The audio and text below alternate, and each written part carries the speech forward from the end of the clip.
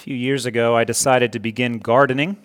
So I prepared a garden plot in my yard. I planted some of the easy ones like tomatoes and cucumbers and sugar snap peas. There were never enough sugar snap peas for our family. Didn't say I was a good gardener.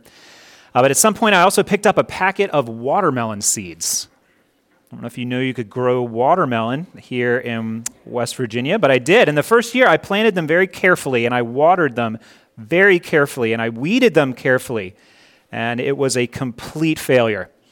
A few watermelons grew, but they either rotted or ended up being almost completely rinds without any delicious redness inside. Very, very disappointing. So figured, well, maybe you don't grow watermelons in West Virginia after all. I don't know.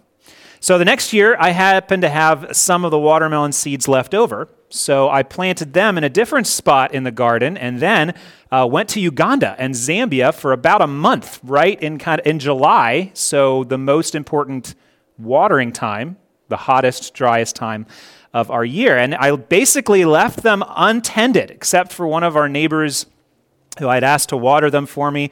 I don't know how often she did or God did, because like I said, I was gone for a month.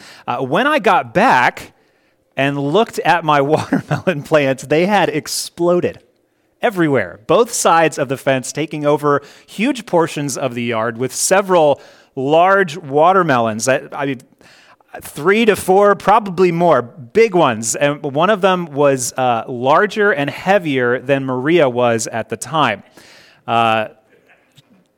It was amazing, and they were delicious. There wasn't the disappointment of opening it up and it was bad. They were really, really good watermelons. It was crazy. So obviously I had figured out watermelon growing. So the next year, I planted watermelons again in the same place and got nothing. What? It left me very confused, probably to this day. What was different about that one summer? If anything, I was a better gardener than I had been before. You learn as you grow. I was really thankful it's not subsistence. My family would be dead if we depended on my gardening for our food. But my knowledge and methods had improved over time, so I should have more success, not less success. Well, apparently there's a big difference between watching something work, maybe, and knowing how it works. So you give a lot of other illustrations for that. Right? Experiencing something working and understanding how it works are very different things. Our understanding of spiritual things is like that as well. We take the gospel, for instance. I mean, since we're gathered here together on the Lord's Day as Christians, we have all experienced the gospel working in our lives and the lives of those around us. We've seen fruit in our lives, tasted of it as that fruit is extended from person to person, believer to believer. But we could ask the question, how exactly does the gospel work? Another way of asking that question is, how is it that sinners get saved? We see it happen, we've experienced it happen, but how does it happen? To put the question maybe in the best sense, the most thorough, perhaps, how is it? How does God save sinners through the gospel? Many answers, different paths we could take on this one particular question. But how does God save sinners through the gospel? And Paul provides an answer for this question to the Colossians. But as we enter into this, I don't want you to forget that this is all still in the context of Paul giving thanks to God for his work in the Christians in the Colossian church. He's writing to them, about them, but he's giving that and he's talking about them, to them, in reference to what he's thankful to God about. So in essence, he's been talking to God about what God has done in them. Paul recognized that God had transformed these brothers and sisters, had transformed them into a people who trusted Christ, loved the saints, and that transformation had grown out of the hope-proclaiming gospel, to try to tie this in with how we phrased things last week. We're in Colossians 1, 6 through 8, but I'm going to read 3 through 8. I'm not planning on reading the whole thing every time as we go through, but hear the word of the Lord. It's Colossians 1, 3 through 8. We always thank God, the Father of our Lord Jesus Christ, when we pray for you, since we heard of your faith in Christ Jesus and of the love that you have for all the saints, because of the hope laid up for you in heaven. Of this hope you have heard before in the word of the truth, the gospel, which has come to you, as indeed in the whole world it is bearing fruit and increasing, as it also does among you, since the day you heard it and understood the grace of God in truth, just as you learned it from Epaphras, our beloved fellow servant. He is a faithful minister of Christ on your behalf and has made known to us your love in the Spirit. Colossians 1, 6 to 8, I think, answers our question that God saves sinners through the gospel, right? That's the big point. That's the idea. His work accomplished in us through the gospel, but then we get back to how, right? The gospel had not always been present in the city of Colossae. It had not always been there. It had not always been anywhere. If we recognize how that works, we recognize the historical truth of that. It's not always been in Hurricane, West Virginia either. Prior to 2019 when Risen King came, but hasn't always been here. But it was there now.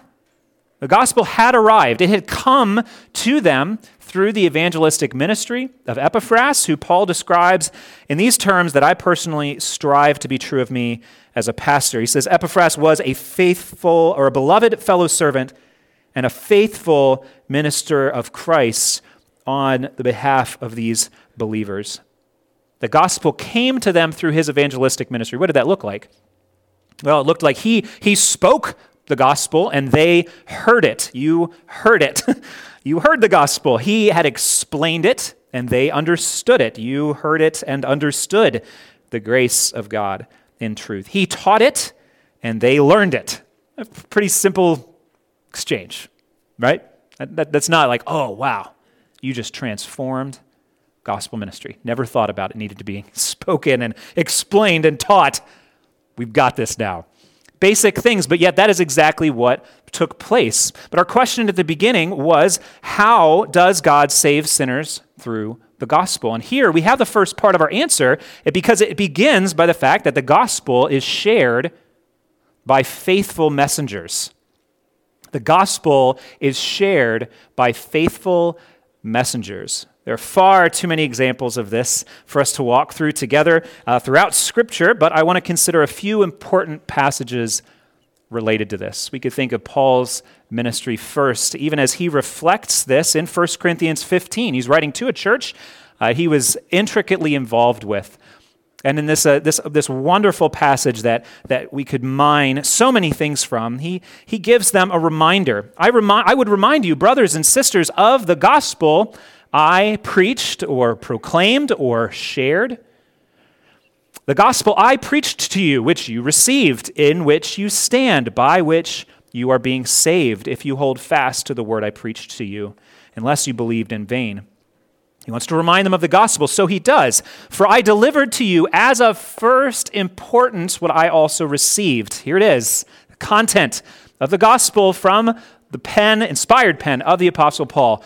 Christ died for our sins in accordance with the Scripture, that he was buried, that he was raised on the third day in accordance with the Scriptures, and that he appeared to Cephas, to the 12, to 500, to Paul. Christ died for our sins, just as Scripture said he would. He was buried, he was raised, and his resurrection is demonstrated through bodily appearances made to key witnesses who went forth and shared that, men like Paul.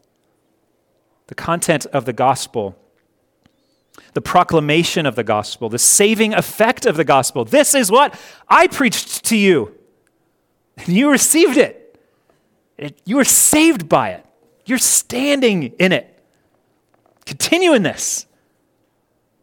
The message, simple message proclaimed by a faithful messenger. He had talked earlier in this same book to the Corinthians chapter 3 earlier, an important passage that the Corinthians loved to try to advance themselves above others. My gifts better than your gifts. My favorite teacher better than your favorite teacher. Me better than you. Always jockeying for position. Very anti-Christ.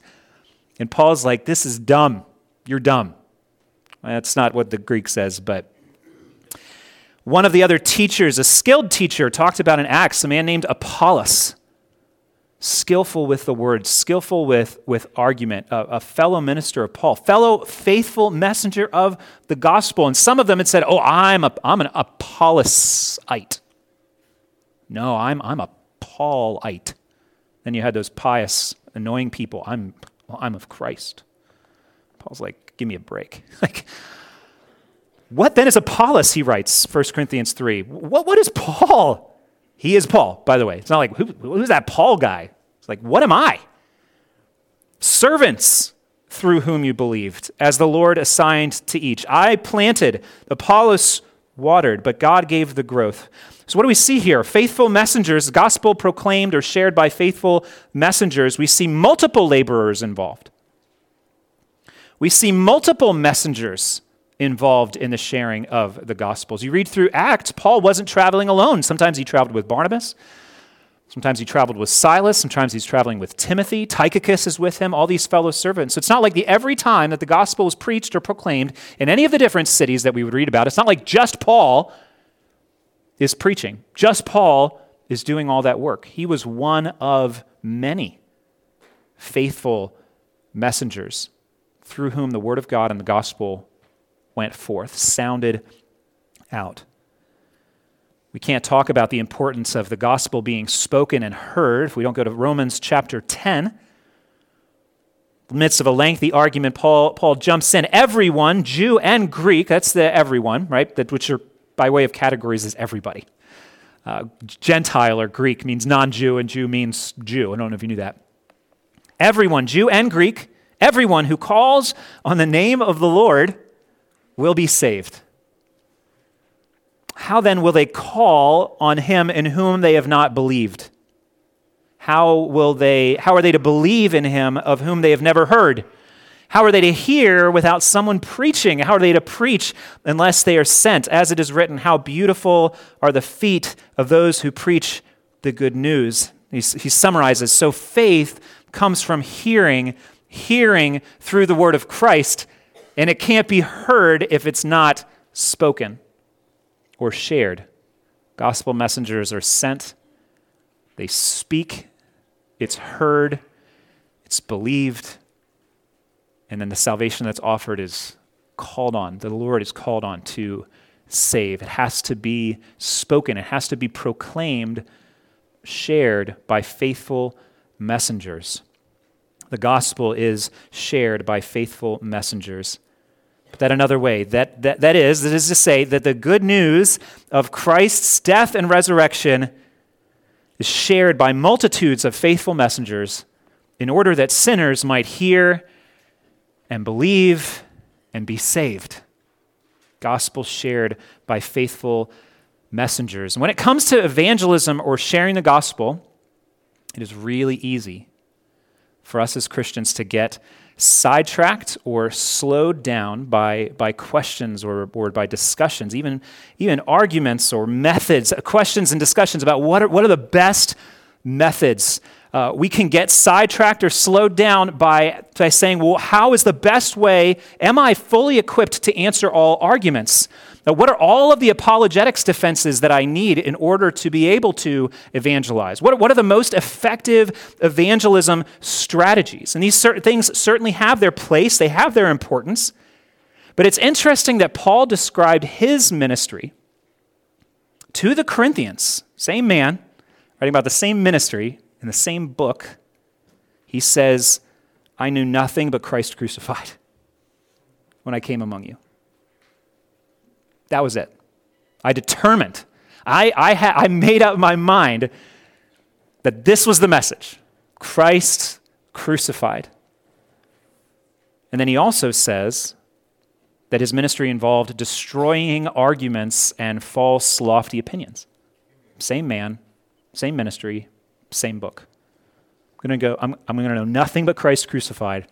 I was also involved and am involved in destroying arguments, casting down false, lofty opinions. So we need to understand that the gospel is both the complex, thorough argument that makes up the entire book of Romans,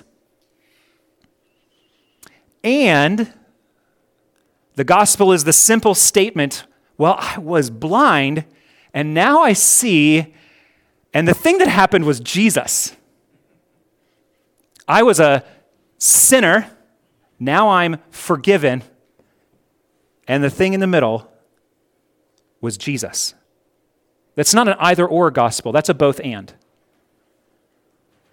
All of these examples, others, including the preaching of Epaphras in Colossae, a multitude of other instances in Scripture, gospel presentations, Old and New Testament, are what we can refer to as the general call to salvation. I say general there, I don't mean like a general in an army. General means broad. It means kind of unlimited. It means open. The general call to salvation. I'll give you a bit of a technical definition on that. I'll say it twice. Don't feel like you have to write it down. You can ask me. I'll tell you later. The general call to salvation is this. It's the invitation from God extended to all people to come and receive salvation from their sins through Christ by faith and repentance as revealed in the Bible. General call to salvation. It's an invitation from God extended to all people to come and receive salvation from their sins through Christ by faith and repentance as revealed in the Bible. That's that from God and in the Bible are the important bookends of that. The general call to salvation. We could look through countless texts to see examples of this, but here's an important point. Every gospel presentation by any preacher is entirely, utterly insufficient to save a single soul. Every gospel presentation by any, when a preacher, just proclaimer, any sharer is entirely, utterly insufficient to save a single soul. You're all many of you, fairly well read, fairly well watched, fairly well listeners, not listened to, listened, you listen. You listen a lot to lots of stuff. So who do you think the best gospel preacher ever is? The best evangelist? Maybe we have some Billy Graham fans. It's like, just made that real simple. Billy Graham. Or be like, no, that's just 20th century nonsense. We got to go back. We got to go George Whitefield, right? Preaching in streets, no amplification, heard by thousands, used by God in the First Great Awakening, the real one, the First Great Awakening in the United States. George Whitefield preaching the gospel. And you're like, no. Charles Spurgeon, Prince of Preachers, right? Saw the gospel in every text. I think if he pulled out a menu, he'd be like, I could preach the gospel from this menu. It's like, and he could. It probably would have been a really good sermon. And he'd be like, Peter, go back to Scripture, man. The Apostle Paul, best evangelist. He'd be like, no, you're all wrong. You know who the best evangelist ever was? I hear the whisper. Jesus, right? And if you were like, it's this different person from church history, well, then you're wrong. Jesus wins. Come on, Sunday school, guys. So the answer is Jesus. Always shout it out. Maybe you're right, maybe you're wrong, but the teacher can't criticize you because it's about Jesus. It's all about Jesus. Jesus was the best gospel preacher. It was a message about himself in his perfect wisdom. John 6 is an example of Jesus preaching the gospel. Jesus in John 6, he feeds 5,000 men and their families with one boy's lunch. The crowd obviously marvels at this miracle. They want to force Jesus to be their earthly king. Well, that's not what his mission was. He and his disciples cross the Sea of Galilee to get away from the crowds, but they follow him. They chase him down by boat and on foot. And he takes the opportunity to preach the gospel to them again. They want earthly bread. They want an earthly king. They want deliverance from an earthly oppressor in Rome. And Jesus tries to get the point across to them. Says like, your hunger isn't physical, it's spiritual. Right? The solution isn't lunch. It's bread from heaven, spiritual bread. And your oppressor isn't Rome, it's your own sin. They want earthly bread. Jesus exhorts them, no. You need to receive me, he says, as the true spiritual bread that came down from heaven. That's where I came from, he says. You need to believe in me for eternal life. Yet they grumble about it. They don't like that. They probably don't like that what they think their need was, that they're wrong. They don't like that. They don't like this idea that this man standing in front of them claims to have come down from God, greater than Moses, and yet not willing to bow to them. They grumble about him. They doubt his claims to have come down from heaven. He didn't come from heaven. He came from Nazareth. That's bad enough, but what is this heaven stuff? So he says to them, do not grumble among yourselves. No one can come to me unless the Father who sent me draws him. No one can come to me unless the Father who sent me draws him. He takes the metaphor further. I am the living bread that came down from heaven. If anyone eats of this bread, he will live forever. Truly, truly, I say to you, unless you eat the flesh of the Son of Man and drink his blood, you have no life in you. And not only just the outskirt people don't like this, but even some who are self-proclaimed, self-professing disciples, followers, learners, who had dedicated themselves to him in some way, even they reject this. Many of them went away. Jesus explains why they were rejecting this. He says, it is the Spirit who gives life. The flesh, your flesh, my flesh, it is no help at all. That was my insertion. Jesus didn't have a sinful nature. Your flesh is no help at all. The words that I've spoken to you are spirit and life. But there are some of you who do not believe. And he said, this is why I told you that no one can come to me unless it is granted him by the Father. After this, many of the disciples turned back and no longer walked with him. So what's the point of this? Even by a perfect gospel preacher, the general call to salvation is insufficient to save sinners. Even by a perfect gospel preacher, the Lord Jesus, the invitation extended to anyone who would hear him on its own, that invitation, that call to salvation was useless to save them. It could not do it. And Jesus taught that both by his words and by his example. See, something more than the broad call by a human preacher, something more is needed. And something more takes place whenever someone trusts in Christ. More is needed than the words spoken or written. More is needed, and more takes place every time a person trusts in Christ. How does God save sinners through the gospel? First, the gospel is shared by faithful messengers. Absolutely necessary. How God saves sinners. The gospel is proclaimed or shared by faithful messengers, but then the gospel bears fruit by the Holy Spirit. Gospel shared by faithful messengers, the gospel bears fruit by the Holy Spirit. The gospel had been shared among the Colossians. It had arrived. It had come to them. And it was continuing to spread around the Roman Empire, the whole world, as it were. And it was not just spreading, it was not just arriving in these places. What does Paul say in verse 6? It has come to you, sure, as indeed in the whole world it is, not just coming, not just arriving, but bearing fruit and increasing. Those are some good gardening type terms there. It's what I wanted from my watermelons.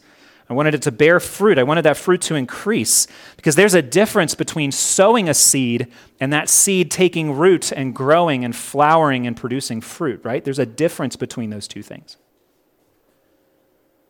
The word of the truth, the gospel, was bearing the fruit of transformed lives everywhere it arrived, which is remarkable.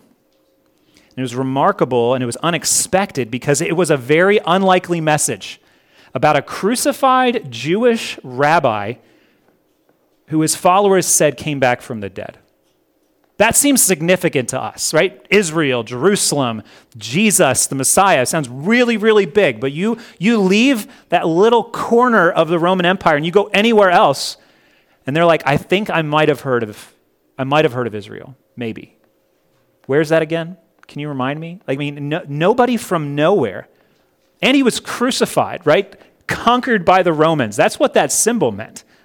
Crucifixion was like the Romans saying, checkmate, we win, you lose. That's why they crucified thousands upon thousands upon thousands of their enemies. Even the Jewish law said it was a curse to die on a tree, and indeed it was. An unlikely message about a crucified Jewish rabbi who came back from the dead. It's an unpleasant message. Caught that? An unpleasant message. Hey, by the way, let me share something with you. You are all horrible sinners against God. And his wrath is coming on you forever, and you deserve it. And there's nothing that you can do about it on your own. You're entirely helpless. But you can bend your knee and repent, admit how horrible you are, and you can be freed from this disaster. Right? Boy, that just fills you with goosebumps inside. Oh, thank you. Thank you for telling me how terrible, danger and useless I am to do this, right? No person ever wants to hear that. You're in trouble. It's your fault. Nothing you can do about it. What do you got to say? That's an unpleasant message. And it's also, Paul admits, it's a foolish message. It was shared unconvincingly or without worldly wisdom, without rhetorical flourishes, without good arguments, without trained communicators. Most part, untrained communicators. Guys with y'all in there, or dangling prepositions, or any of those other grammatical sins. Even Peter, right? Fisherman. Sure, Paul was trained, but then he talks about the fact, he's like, it wasn't pride of it, it's true. He's like, I'm brilliant, but every time I stand in front of you, I keep stuttering. So Paul's like, I am not the polished speaker. That's Apollos, but not Paul. Came before you in weakness and in fear and in much trembling, right? Let me go to Isaiah and tell you why Jesus is the Messiah. Is that guy okay? Is he going to make it? Foolish message shared unconvincingly by untrained communicators, and it was an unwelcome message. It was brutally opposed by both the Jewish religion on one side and the Roman religion on the other side. And yet it kept going place to place. It kept spreading, and it kept bearing fruit, and it kept increasing, right? Everything stacked against it, right? Every time the gospel went head to head against an authority, the followers lost and died, and yet somehow it just continues to spread. You get that doesn't make sense, right? The spread of Islam in northern Africa makes sense, because if you have the bigger sword and you say, convert or die, and the people don't, they're like, okay, I guess we're Muslim now. Right? But the gospel didn't spread like that. First, second, third centuries. Illegal, persecuted, lions, flames. Christianity never should have made it outside of Israel. Never. Yet it spread like wildfire across all cultural barriers, down into Africa, across into Europe. The Bible doesn't follow it, but it made its way east as well. Probably all the way into India early from the ministry of the apostles. We only get to follow, two of them? Where did the other ones go? And church history tells us a little bit about that. But it didn't just spread like wildfire there. It's continued to do so for nearly 2,000 years, crossing language and cultural barriers that nothing else can bridge. How do we explain that? I'd say that the only possible answer is the work of the Holy Spirit accompanying the sharing of the gospel. It's the only explanation that's possible. How can the gospel continue to flourish in North Korea or in China or in Iraq? How? Right? Everything is stacked against them. You publicly profess, and it's death or exile in those type of things. Been reading a missionary biography, mid-19th century, to the New Hebrides Islands down near Fiji. John Patton, I don't know if you're familiar with that story. The 1830s, the first missionaries arrived on the island from England or Scotland, one of those two, excited to preach the gospel to people that they didn't know. There was no language bridge that had been made yet. They don't know anything about their culture. They don't have any way to communicate that with them. No translator, no guide, no written language, nothing. Those men were beaten to death within the first 15 minutes of setting foot on the island. Took a few years. They sent more back in. Those guys lasted about 7 months, had to move on to a different island. So they sent more. And then the missionaries that arrived, this great quote that happens in the book, when they arrived, there were no Christians on this island of a few thousand people. And it says when they left, there were no heathen left. That doesn't make any sense unless the Holy Spirit is involved. And the Holy Spirit is involved in the preaching of the gospel.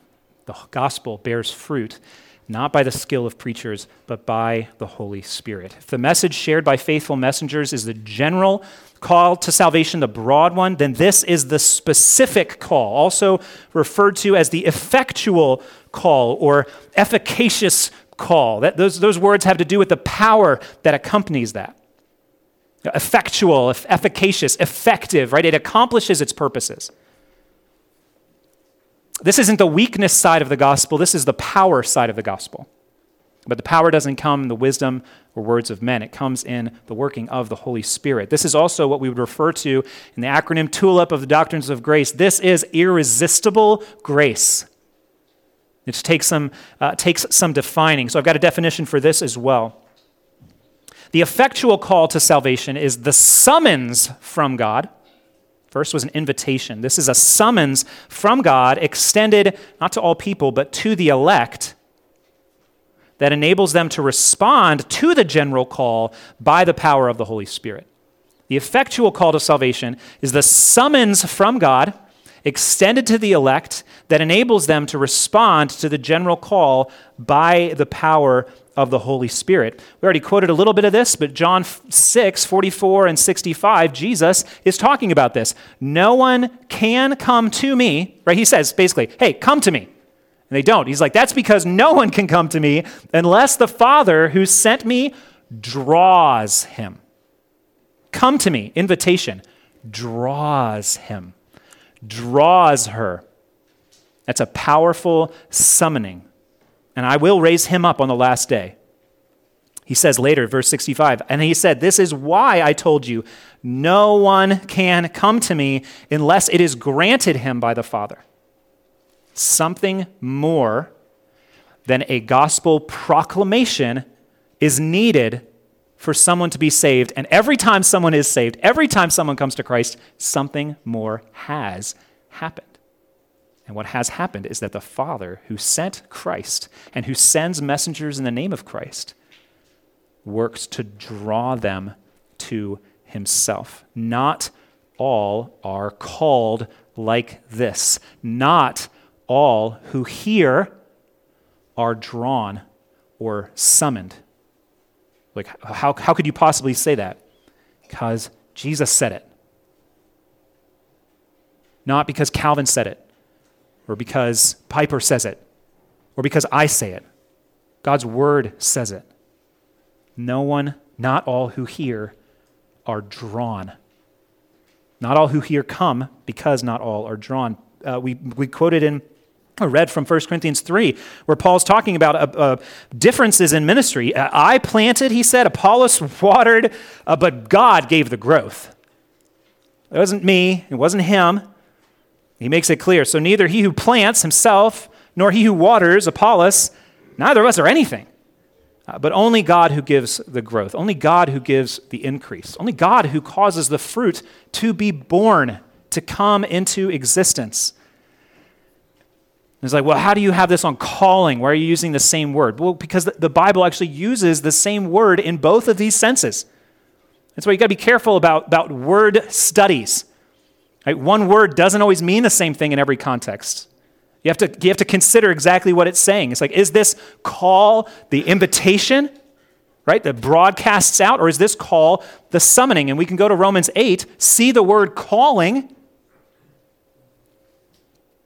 and see God's plan of salvation in this. Those whom God predestined, he also called. Those whom he called, he also justified.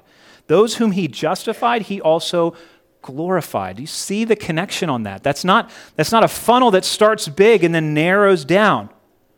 Right? That's straight. 100% of those who are predestined are called, are justified, are glorified. No one falls off from the plan of God. So we have calling lined up with all of those type of things. Because all those whom God planned to save in time, he summons through the preaching of the gospel by the power of the Holy Spirit.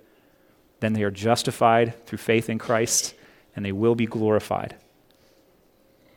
This calling is effectual or irresistible because it is also transformative.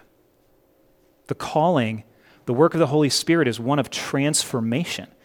This call, not the invitation, the summons, is life-giving.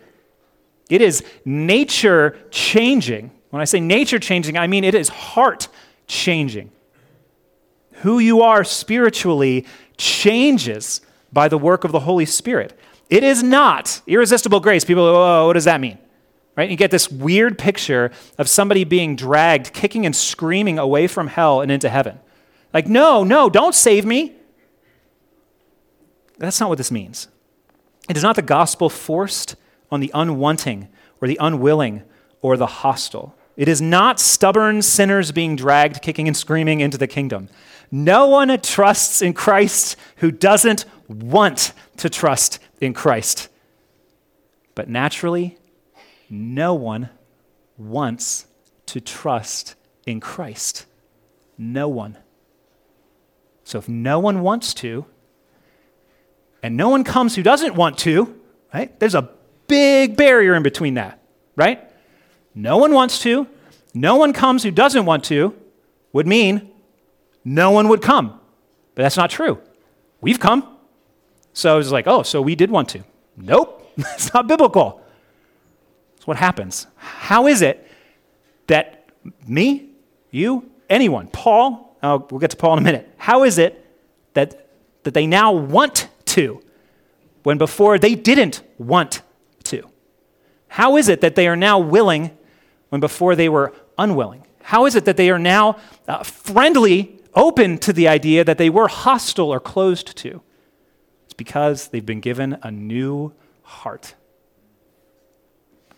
They've been given a new nature. I don't think it was original to Gerald, but he said it this week, new onesies.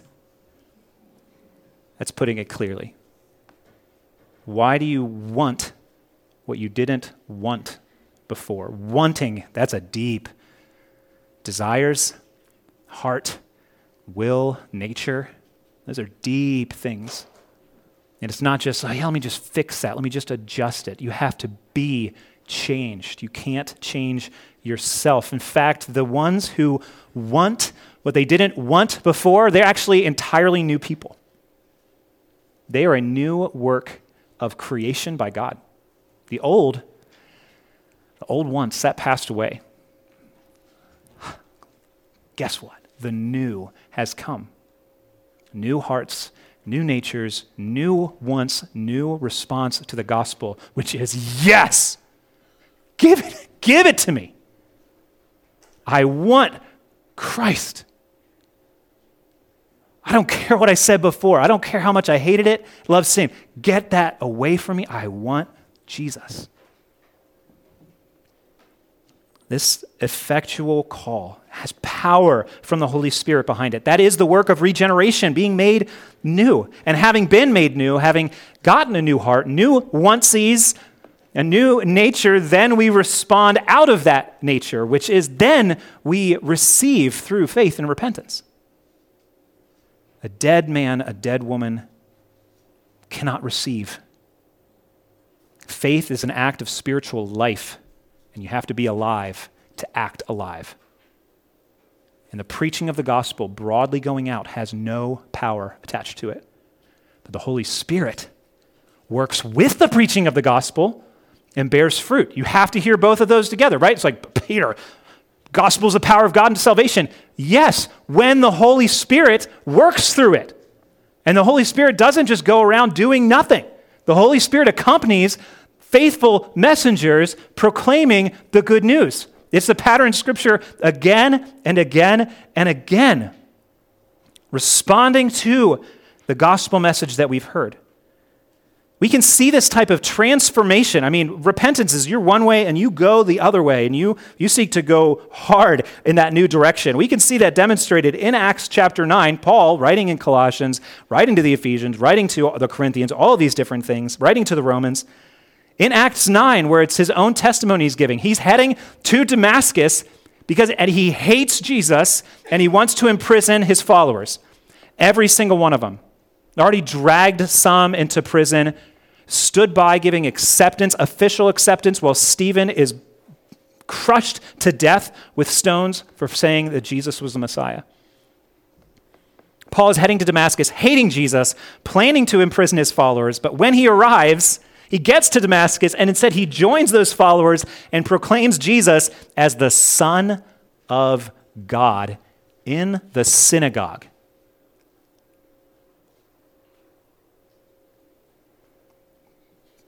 Proclaiming Trinitarianism to a committed monotheistic religion. There is no God but one. Key, foundational. He's like, yes, that's true. And Jesus is the Son of God. He's the fulfillment of all of it. He's the creator. He is Lord. He is God. He's alive. You need to worship him. What happened on Damascus? Was he just sitting there thinking, it's like, well, maybe I should change my life. Maybe I should give this blasphemer a second thought. I think that would be a good idea. No, God acted on him. Christ revealed himself to him, and it was a supernatural transformation only explainable by the power of the Holy Spirit, causing the scales of sin to fall off his spiritual eyes, just like a few days later, physical, as it were, scales fell off his physical eyes. You ever wonder why that was happening? It's like, this is a metaphor. This is what had happened in his soul. The same work took place in the life of Lydia, a wealthy merchantess in the city of Philippi. Acts 16:14, Luke describes this. It says, one who heard us, which is Paul's ministry team, heard preaching of the gospel. One who heard us was a woman named Lydia from the city of Thyatira, a seller of purple goods, who was a worshiper of God. The Lord opened her heart to pay attention to what was said by Paul. The Lord opened her heart. Right? This isn't true. This is true. Not because Paul was convincing, but because God acted. Without the Holy Spirit's accompanying work, without the Holy Spirit coming alongside of any gospel presentation, the gospel message is just words on a page or the foolish, empty, offensive babbling of a preacher. The putrid, repulsive aroma of death to those who are perishing. But with the Holy Spirit, the gospel is wisdom from God.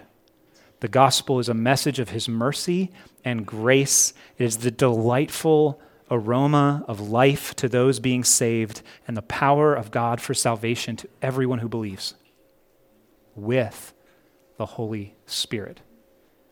Have you ever flown a kite? Let's go fly a kite. Kites are interesting, amazing things. I mean, you can make a kite with supplies around your house. We made kites. Probably wasn't me involved. I'm not the interesting one. I'm weird. She's interesting. You can make a kite with supplies around your house. You can spend $1 at Dollar Tree and get a kite. You could spend $50, maybe $55 on Amazon for a super fancy kite. Somewhere, I'm sure you could spend $1,000 on a kite. Don't know where, but capitalism. But do you know what will happen with your homemade kite, or with your $1,000 kite? Do you know what will happen when you take it outside on a day with no wind? Nothing. It won't fly. You can have a great kite. You can have the best kite. You can have a little coffee filter on a string. No wind, no fun, no kite. It's not going to work. And you can't make the wind blow as much as you want it to. You can only wait for it. You can only watch for it. You remember that Jesus used this very picture to teach Nicodemus about how the working of the Holy Spirit is accomplished in the new birth? He says in John chapter 3, the wind blows where it wishes. He says you have to be born not just of flesh. You have to be born of the Spirit. Then he uses this great picture. The wind blows where it wishes. And you hear it sound, but you don't know where it comes from. You don't know where it goes. So it is with everyone who is born of the Spirit. So Epaphras brought a kite to Colossae, and I bet it was a great one. But it only flew because the Holy Spirit sent the wind. So Paul rejoices. He gives thanks to God. Like I mentioned last week, he gives thanks to God because God deserves the thanks. It's disingenuous to say thank you to someone who wasn't involved. It is, what's the word? Ungrateful. When we're talking about God, blasphemous. To fail to give thanks for what he has accomplished. So Paul rejoices and he gives thanks to God. God had sent Jesus. God had saved Epaphras. God had sent Epaphras to Colossae with the gospel, and God had caused the gospel to bear fruit and increase in that city just as it was doing around the world. How does God save sinners through the gospel? The gospel is shared by faithful messengers, and then the gospel bears fruit by the Holy Spirit. So what do we do with these truths then? What do we do with this? Well, first, very simple, we, like Paul, we should praise God for all of the Holy Spirit's work in you, including your salvation and everything since. Recognize, as we all do by the Spirit that's in us, that you don't deserve praise or thanks to yourself. And even when we say thanks to human messengers, that's not inappropriate to say thanks to them. We're actually thanking God for them. Not, your argument, that was it. Your illustrations, otherwise I wouldn't be a Christian. Right? That's foolish. This is false. God used you being a faithful messenger to bring the gospel to me, and he worked in it. That's good. That's true. We praise God for the Holy Spirit's work in us. So come to grips with this. You did not believe because you were clever. You did not believe because you were convinced by a skillful preacher. You were transformed by God the Holy Spirit.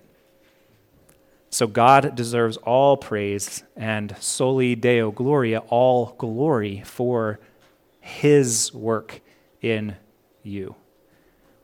And then think about what God by his Spirit has done in your life through the gospel. Right? What were you like? And how are you different? I'm not perfect. Didn't say you were perfect. You think you're perfect? You're wrong.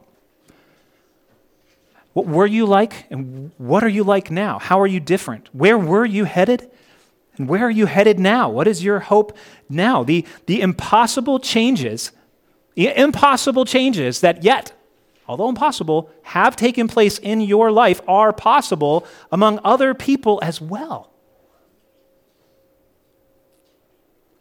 We're not the first gospel-changed sinners. We're not the last. gospel-changed sinners. We're not the only gospel-changed sinners. God is at work here and around the world, and that work is continuing then from us. God is still saving sinners through the gospel shared by faithful messengers, which is then who we are to be. We praise God for that, and we also, we take heart. We are comforted or be encouraged. What's encouraging about this? Be encouraged that you are not responsible to save the lost. You are helpless to save the lost, as helpless as you were to save yourself. But that's not discouraging because it's not just you. You're not alone in gospel presentations. Just as you didn't save yourself and the people who shared the gospel with you didn't save you, neither are you called to save those that you share the gospel with.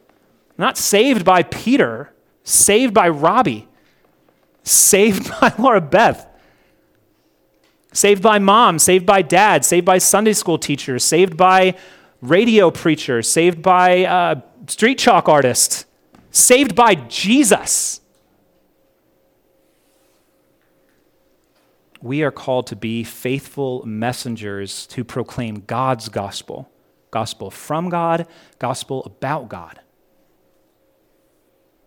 And it's not just the work of pastors or successful evangelists or missionaries. It's all of us. We are all to be faithful messengers. And we can take comfort and be encouraged knowing what our role is and what our role isn't. We share the gospel, but the Holy Spirit is the only one who can cause it to bear fruit and increase. By God's grace, he has, and by God's grace, he will continue to do so. I mentioned Charles Spurgeon earlier as an example of a renowned gospel preacher. He pastored a large church in London in the 19th century, and like many older church buildings, it'd be cool if it was ours, but it's not, it won't be. Pulpit was raised up above the congregation, so everybody could see him and everybody could hear him. That wasn't egomania, just there wasn't any other amplification. He was loud, but he needed to be in a good spot to be heard and to be seen by the thousands who came to the Metropolitan Tabernacle. It was raised up, which means he had to climb upstairs in order to get to the pulpit to preach. I've got like 2. He had like 7 or 8. So much cooler. But it's been said that as Spurgeon would climb the stairs up to the pulpit where he preached the gospel, where hundreds, thousands, only eternity will tell how many people the Holy Spirit worked in through his faithful proclamation. As he climbed those stairs, it's said that each step he would say to himself, I believe in the Holy Spirit, I believe in the Holy Spirit, I believe in the Holy Spirit. Walking up to the pulpit to proclaim the gospel. Oh, that we too would believe God's word, that his Spirit comes alongside faithful messengers of his gospel to save sinners, bear fruit, and increase here and around the world. I may try my hand at gardening again this year. Of the seeds I sow, some will grow and some will not. But all I can do is sow and water and watch what God will do. Father, each week may we give you praise and thanks. The work is your work. Forgive us for any time that we try to claim credit or grasp credit or glory for ourselves. Forgive us for when we fail to share because in our folly we think it is about us. Thank you for the reassurance that we may bring the gospel, but you bring the power of the gospel through your Spirit. Give us faith to accept that as true and to live it out. It is true. The gospel is the power of God to salvation. It has borne fruit, has increased, and it will. Please let us be a part of it. Amen.